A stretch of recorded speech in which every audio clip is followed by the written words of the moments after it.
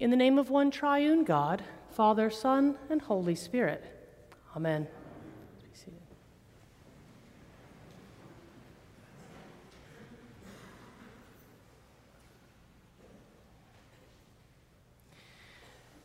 We can't escape it, can we? The cross. Whether it is a small silver pendant that I see some folks wearing today, or an enormous structure atop a hill, maybe Rio de Janeiro or Montreal. The cross is both eye-catching and it is powerful.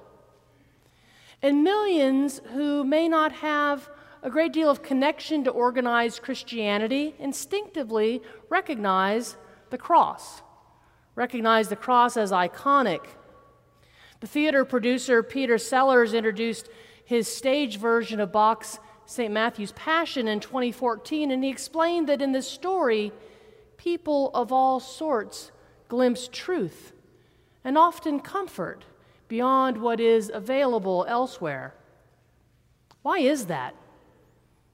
Do we need to ask why is that? I mean, we don't need to know the science of cooking before enjoying a meal, right?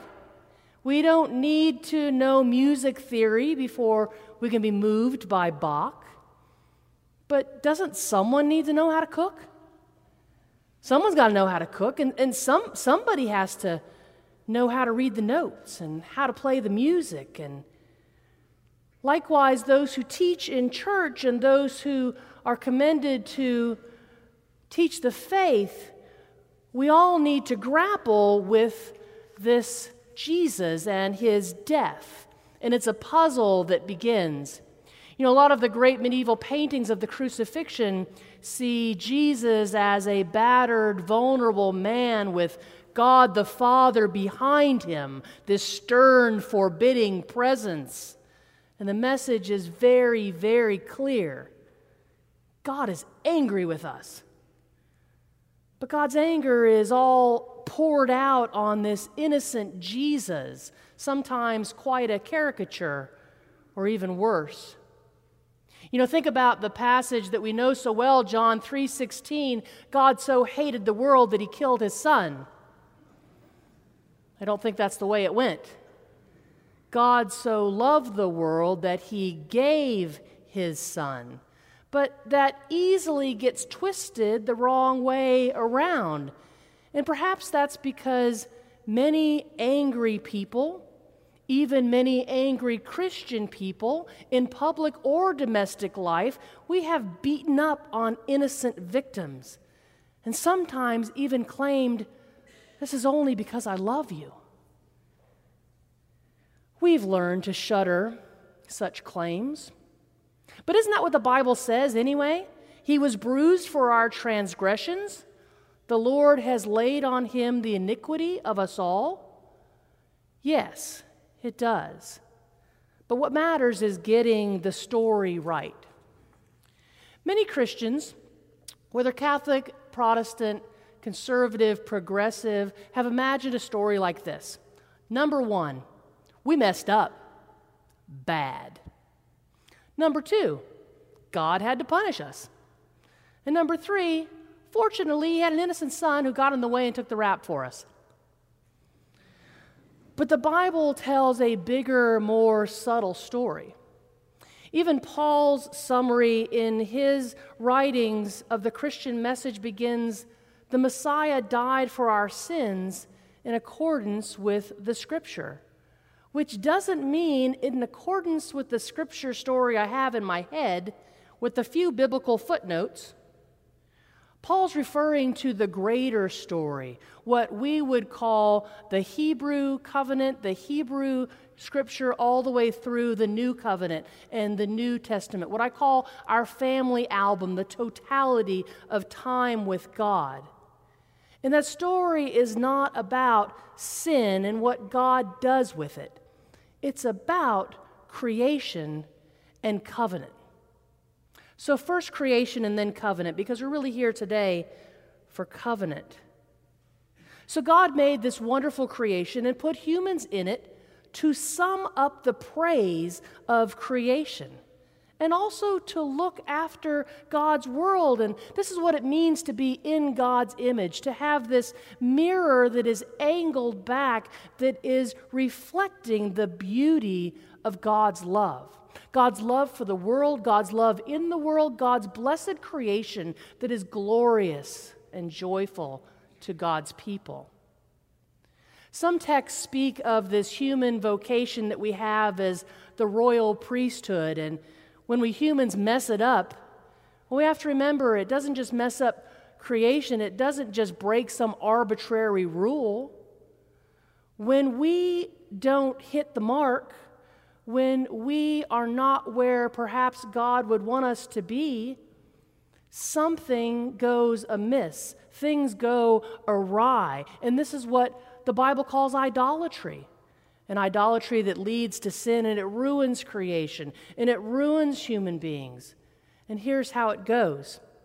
We humans, we worship something other than the Creator God, and we begin to think and act in less than fully human ways. You know, when somebody says, look, I'm only human, well, that's not proclaiming that I'm only human, so I do broken things. Because we weren't created to be human and broken. We were created to be human and with the fullness of God. But when we say we're doing less than fully human things, it's because we're sinning. We're missing the mark. We're following those things that are contemporary idols. Maybe in 1960 we would have said money, power, and sex. In 2019 we say money, power, and sex.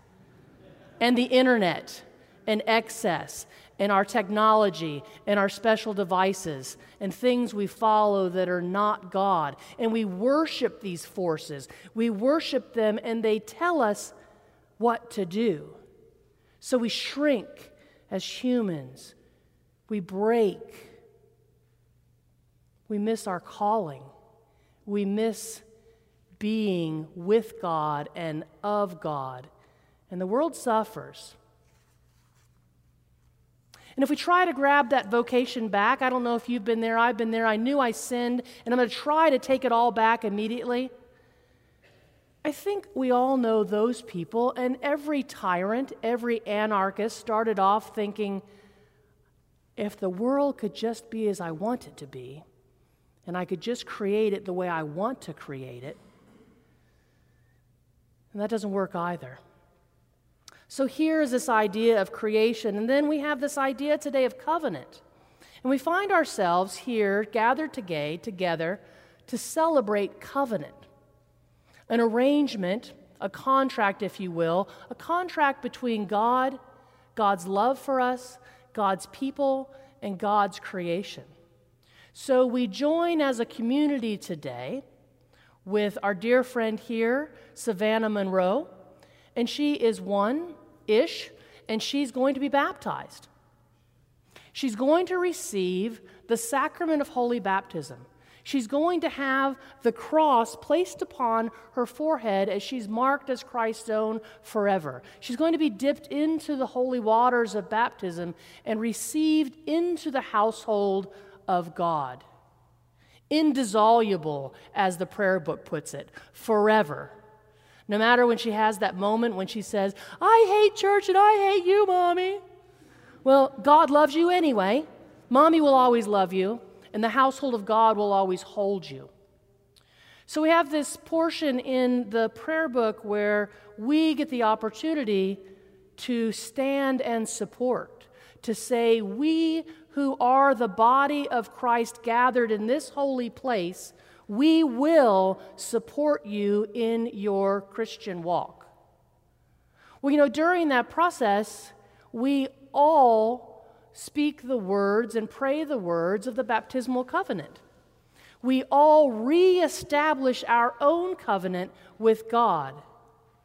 And I would suggest when we do that, that we will with God's help, I will with God's help, we will support this baptized person.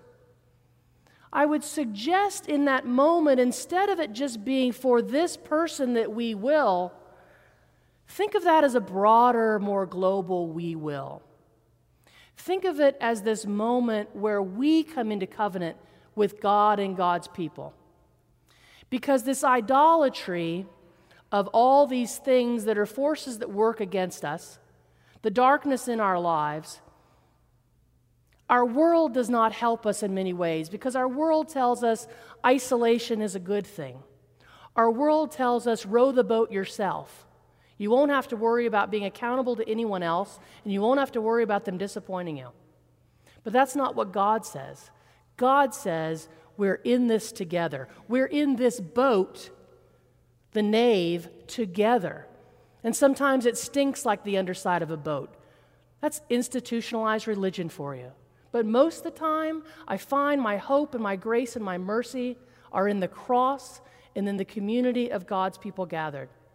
So today when we say these words, we will, think of them as the global creation of God. We will stand against evil. We will stand against darkness. We will stand against a world that says isolate, because those are the true brokenness pieces in our world today that cause such sadness and such sorrow.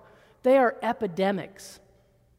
And so today we celebrate this whole family of God that comes to bring this child to be baptized. And we celebrate by saying, we will uphold you, we will be with you, and we will be with each other. Because the gospel message of the resurrected Christ who hung and died and was tortured on the cross begins here. It begins here through love, grace, and mercy, and through the words, we will. So on this holy cross day, we embrace the reality that we cannot escape the cross, and why would we? Because being present is important. The women at the cross, important. The people in the pews, important. The people at ICM, at Garfield Elementary, at St. Vincent de Paul, all of those things, very important. We need each other. We need you. And you need us. Because God's called us to this very holy place. And we will with God's help.